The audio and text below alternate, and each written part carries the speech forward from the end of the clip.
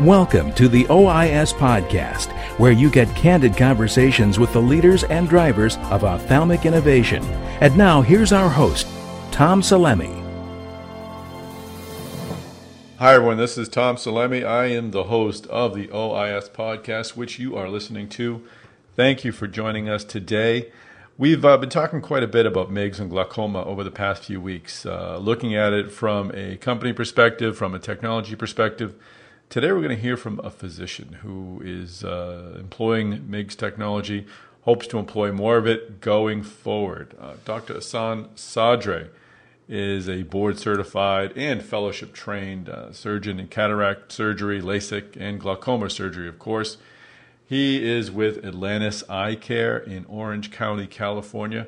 And Dr. Sadri and I talked a bit today about the impact that MIGS will have on the practice of ophthalmology and on the impact on individual physician practices. And not only did we hit upon MIGS and new technologies and how they'll influence the delivery of medicine and the management of practices, but talked as well about some external macro forces like Obamacare. So it was a really great conversation. I enjoy talking with Ahsan. He's got a lot of energy and insight. So please enjoy this conversation. Dr. Ahsan Sadri, welcome to the podcast. Thanks, Tom. It's a pleasure to be here. It's great to have you. We've had a lot of fun lately talking about the MIGS space, and I'll just jump right into it. And we've been looking at it more from a financial and sort of a company creation perspective with the IPO of Glaukos and the acquisition of Acrisis. There's obviously a lot of movement on the business side. What I was hoping we could talk a bit about today is just sort of see how this success on the commercial side, including the launch of iStent, is really in how the potential launches going forward of Zen and some of the other products, how that's influencing the physicians. What sort of reverberations are you seeing on the clinical side? So what does the rise of MIGS and other startups mean to you as a practitioner? It's a great question, Tom. So, as we were chatting earlier, MIGS is an exciting sort of evolution in the glaucoma space. What maintains the excitement, I think, for a lot of guys is the fact that the patient population that we have is growing. So from a demand standpoint, there's a lot of patients in this pool. The technology, let's face it, that we've had, the filtration devices, the glaucoma surgeries are very invasive, so there's a big disruptive force. So MIGS in general, I think, is creating a very big buzz in the community because it's going to give better patient satisfaction, rapid recovery, right, and the ability for patients to have really minimal morbidity. Glaucoma surgeries, when I trained, were very invasive, and I was lucky enough to train with Richard Hill, who's the founder, as you know, and inventor of iStent. So we did some of the early work looking at how this design is sort of put into practice. And no one really knew how big it's going to be. But if you look at the data and usage and increase in usage of iStent specifically, because it's the only FDA-approved device thus far, you can see a nice incremental increase every year. And I think that you'll see that trajectory increase with the other exciting technologies coming into space. For instance, Transcend is going to be coming down, Acrisis is coming down the pike, and I think that's going to be really good for everybody. I think it's going to create a much better patient outcome experience for the doctor and the patient. So clinical practice, in my own specific practice as a glaucoma surgeon, I do a lot of end-stage glaucoma. But what the iStent specifically being approved, what allowed me to do is give patients choice, and that's really critical. Meaning, if a patient came in, they needed cataract extraction surgery, it allowed us to offer that treatment protocol earlier, so the patient didn't have to have a more invasive treatment later down the pike. And that's the space where this is growing the most. Patients who have very good, what we call traditional glaucoma that is stable, but can be remedied with the iStent. And I think as we get more advanced technologies, better IOP reduction, you're going to see that other spaces, meaning the advanced or severe patients, have better choices as well. One of the benefits we hear about of the clinicians who attend our OIS conferences, and you're obviously one of them, you've been at many, is that the insights on the technology coming down the pike, and MIGS is a space we've talked about a lot. How have you been able to prepare for this coming technology? I know iStent's been out for a couple of years, but what impact will the introduction of these technologies have on your practice? What kind of preparations are you making on the front lines as these things come forward? Yeah, so first of all, kudos to you and everybody in the team for doing a great job with OIS. You guys are doing a terrific job with it. I think it's exciting. I see a lot of the guys who are in this space that are clinicians love to sit there and see what's coming down the pike. I think everyone's really excited to see not only just MIGS but other devices and technologies coming out. I think it's very exciting for patients who have glaucoma in this country and abroad to have choices. I think that MIGS being a big space, if we call it, and Glaukos did, let's frankly say, they did a lot of the heavy lifting. I mean, they got the regulatory out of the way, commercialization out of the way, and I think if you look at the next few choices coming down the pike, I'll be giving a talk in a couple of days at the Millennium Eye on the subject of MIGS space. And if you look at the next choices, Transcend, right, and you're looking at Aquisys and Hydrus, all these different technologies are going to create better efficacy with minimal downtime and morbidity for the patient. So that means a happier patient. That means the patient can go back to work. Not only does it have satisfaction when it comes to patient outcomes and how we actually get paid financially in the next 5 to 10 years in how Medicare is evolving, there's actually you can actually dollarize that, but also from a standpoint of you can actually put a dollar figure on these patients going back to work, because traditional glaucoma surgery like the Ahmed valve or the Bar valve or Molteno, like I did one yesterday, requires the patients pretty much out of the workforce for at least a week or so, and it's going to be very uncomfortable for them to go back. Downtime is much longer, and so we needed this space to grow and expand, and that's what we're seeing now, and it's exciting for doctors and patients. And do you see, looking forward, you mentioned all the devices that are coming this way, and MIGS, Transcend, and Glaukos, and Aquisys, and the like. How do you see this playing out? Do you see a need for multiple products, or do you see one technology emerging, and you don't have to pick a winner if you don't feel comfortable doing that? I'm not asking that, but how do you see this? Will your practice offer all of these different products, or do you think there'll be one that's your clear-cut favorite? It's a great question. Tom, I think anytime you have competition, it's a good thing for the space that the patient and really end user, if you will, for both from a doctor standpoint and the patient standpoint, because actually it drives innovation, right? In other words, when you look at the different technology platforms coming out in this mixed space, I think it's healthy to have several competing technologies. It's too fluid to determine right now specifically what is going to be the sort of predominant device being used, just because of the fact that, quite honestly, not all of them are approved. But I think if you look at the data set, I'm excited. I think you see Transcend showing up some really good numbers. You see the Aquisys with minimal invasive treatment on phakic patients. I think these technologies are all either going to essentially get bought out or expand. And I think if you look at the model that Glaukos has done, and kudos to Tom and Chris for doing a great job with the IPO. If you look at what they've done, essentially is we're obviously going to need to exit, and it creates by doing the IPO, now they're creating more resources to bring in better people, and that's what they're looking at now. How do we expand this internationally, for instance? So I think you can look at it in different ways. Clinically, I think if you look at if you believe in the FDA data, I think they're all looking pretty good. In my opinion, I think the space we have the most need is the moderate to severe disease states, because you need a higher efficacy reduction there, right? Mm-hmm. So because trabeculectomy is still the gold standard, and it is very invasive, and as you know, can cause issues like phlebitis and endophthalmitis, and quite honestly, failure. That space is going to be the sort of the gold rush. Whoever gets to the point where they have a nice, steady IOP reduction of 30 to 40%, on moderate to severe glaucoma patients is going to win, and they're going to win big. We're going to take a break from this conversation just for a moment to remind you all that if you want to present at our upcoming OIS event, or perhaps a future event, if your story isn't far enough along, go to ois.net, provide us with your information. Go find the presenting companies link, click on that, give us the information that we're seeking, and you will be considered for a presenting slot at an upcoming conference. And of course, if you want to attend, that information is there as well. Go to ois.net to register. Now back to this conversation.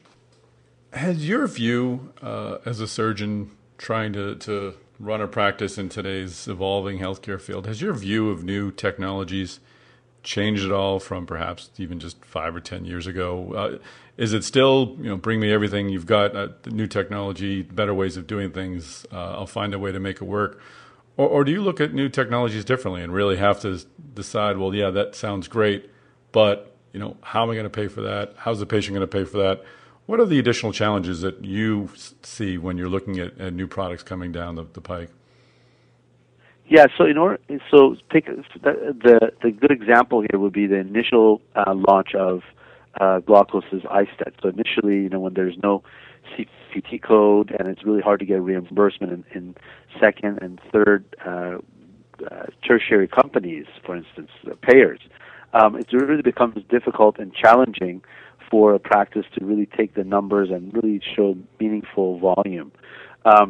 Meaning, any technology that comes out, to your point, not only has to be efficacious and safe, but also has to have a model where the doctor can actually get reimbursed, and so that it begins to take off. Otherwise, it sort of becomes a boutique cash product, which is very rarely used, quite honestly, because patients cannot afford these fee-for-service technologies. It is not to say there's no space there, but it's not the volume that you're looking for. So if you look at, for instance, the data of iStent usage prior to after approval with the CPT code, you'll see a big jump.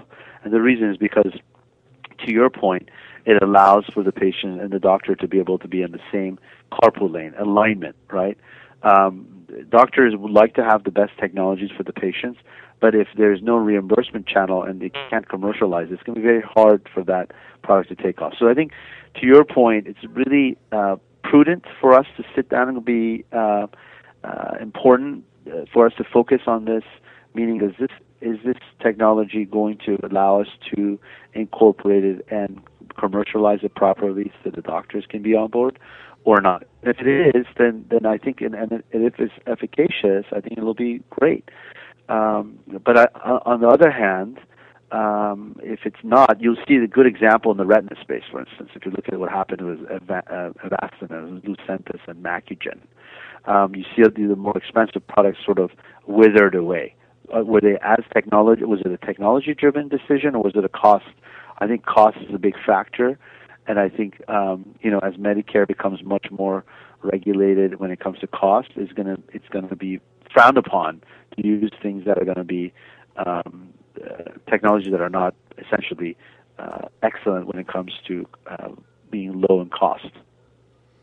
And that's really the issue that's overriding, I think, everything you do now is just the financial success of your practices. As we're seeing in other specialties, private practices are disappearing. What are the challenges in ophthalmology today? Just making the practice grow and bringing in new technologies, and of course giving patients the best care. Where are you finding the greatest challenges? I think the biggest challenges that we talked about this briefly prior, but if you look at the overall sort of payer mix in the country, the areas in the eastern seaboard and the west have been very progressive. If you look at Hawaii, for instance, a lot of managed care, Southern California being another where I practice, there's a tremendous amount of we did all the heavy lifting already. We went through the reform. The patients are in these big pools of sort of connected, coordinated care already. You see with EHR that we're interfacing with the primary care physician almost instantaneously. The patient actually leaves my room I leave the room and the doctor already has a note on his desk about the patient's diabetic retinopathy or cataract. So what you see is, one, a lot more coordinated care when it comes to communication and, frankly, payments. Two, you'll see that the patients' populations that used to be what we call traditional fee-for-service or private are now being aligned with big groups, and those groups either have a pool of doctors that they can send the patients to or not. And to your point, physicians who are purely private practice where they're not aligned, it's going to be very hard for them to maintain a thriving practice, because let's face it, I mean, my rent is going higher, the girls are getting paid more, our insurances and liability are all increasing, so it's just math. And so for us to be able to incorporate new technologies and have good outcomes, maintain a good thriving practice, we have to adapt. And that adaptation requires either, number one, you sell to a hospital, or two, you become a part of a bigger group and cost share. So that's what we've done. I think you'll see an increase in multi-specialty practices. I think you're going to see some areas in the country incorporate ophthalmology as a staff model. We've seen that already in Southern California. Believe it or not, there's a few ophthalmologists that actually work for the hospital. They've sold the practice. They said, we're out. So I fundamentally believe in what we were talking about earlier is maintaining an independent private practice of ophthalmology, because ophthalmology tends to enjoy really good innovation and technology, and that's going to continue to be there. And I think there is a balance there. There is an ability for us to be able to maintain good, solid, innovative technologies like the MIGS, like the premium IOLs, like Femto in our practices, but at the same time be able to play ball, if you will, with big groups and have access to these patients. I think traditionally there's always been this thought in physicians' minds there, I'm not going to accept any HMOs, or I'm not going to be part of a health plan. I think that's a mistake. I think you have to look at that as an opportunity and not a liability. What might the multi-specialty practices look like? We're obviously already seeing ophthalmology and optometry. I know you do some aesthetics there at Atlantis. Do you see going beyond that into even more different specialties? And what other services might your practice provide in 5 years that you're not providing now? I think this is a very fluid space. If you look at multi-specialty, for instance, the lowest hanging fruit for the general anterior segment practice, which means that typically one or two docs, maybe three that just do cataract surgery, to have their own standalone ASC, is number one is incorporating their own retina doctor. I think you're seeing that more and more across the country, and the reason is because the enormous cost and expansion of treating of the macular degeneration patients. You'll see a huge, tremendous cost savings if you have your own retina physician within the practice. I think that's number one. Number two, I think you see more of alignment with in the areas that are very populated. You'll see multi-specialty care in surgical centers, meaning, for instance, that it may not be very weird to say that the GI guys, the gastroenterologist doctors and ophthalmologists and the orthopedic surgeons may get together and buy a surgical center together. We're seeing that right now. Essentially, before we would just do ophthalmology in the practice, but we realized, well, wait a minute, if we hook our wagon up with the GI guys and maybe the orthopedic surgeons, we can actually cost benefit and have more flow through the surgical centers. And so that's another aspect. You mentioned aesthetics. I think that's a really interesting, exciting part, because patients are frankly interested in getting their aesthetic work done. It's something that started in ophthalmology. I mean, Botox was started with an ophthalmologist, and look how expansive and how amazing that product has been. And sort of we've fallen behind a little bit in that. I think as an ophthalmologist, we've been very academic in a little bit way. And when I look at aesthetics, we've been so focused on doing anterior segment. But if you look at that, the larger practices are incorporating a lot of plastics, a lot of these facial fillers, and facial rejuvenation technologies in their practices, because the patients want it. Just because a patient comes in and has a glaucoma treatment, it doesn't mean that she's not going down the street and getting Botox from someone else. Believe me, they are. They tell me they are. And so why not capitalize on that? And so those are different creative ways of maintaining a thriving practice. You have to get creative, right? So you have to be adaptive and create value-based proposition for the patients. And if you're able to do that successfully, then you're going to be okay. Well, innovation is certainly happening all over the place, both on the clinical side and the practice side and the technology side. So thanks for That's right. Thanks for sharing your insights on all of them. And I'm glad we finally had a chance to connect on the podcast. Thanks, Tom. Keep up your great work. I always enjoy listening to your podcast. Excellent. We'll see you in November. That's right, Las Vegas. Thank you, Ahsan Sadri, for joining us on the OIS podcast. It was a pleasure to get a different perspective on the technologies that we talk about at our OIS events. Of course, we've got great surgical leaders attending our OIS conferences as well, and want to get more of their voices on this podcast. So it's great to have that perspective. If you'd like to meet with Dr. Sadri or other leading surgeons in glaucoma, you should be at OIS. So go to ois.net to register. Again, that's ois.net to register. We'll be holding our next conference just before AAO in Las Vegas on November 12th. So sign up and we will see you in Las Vegas. OIS is now accepting applications for presenting companies. Share your technology and clinical data with over 800 industry executives, investors, and key opinion leading ophthalmologists. To be considered for the Ophthalmology Innovation Showcase, apply online at www.ois.net/application.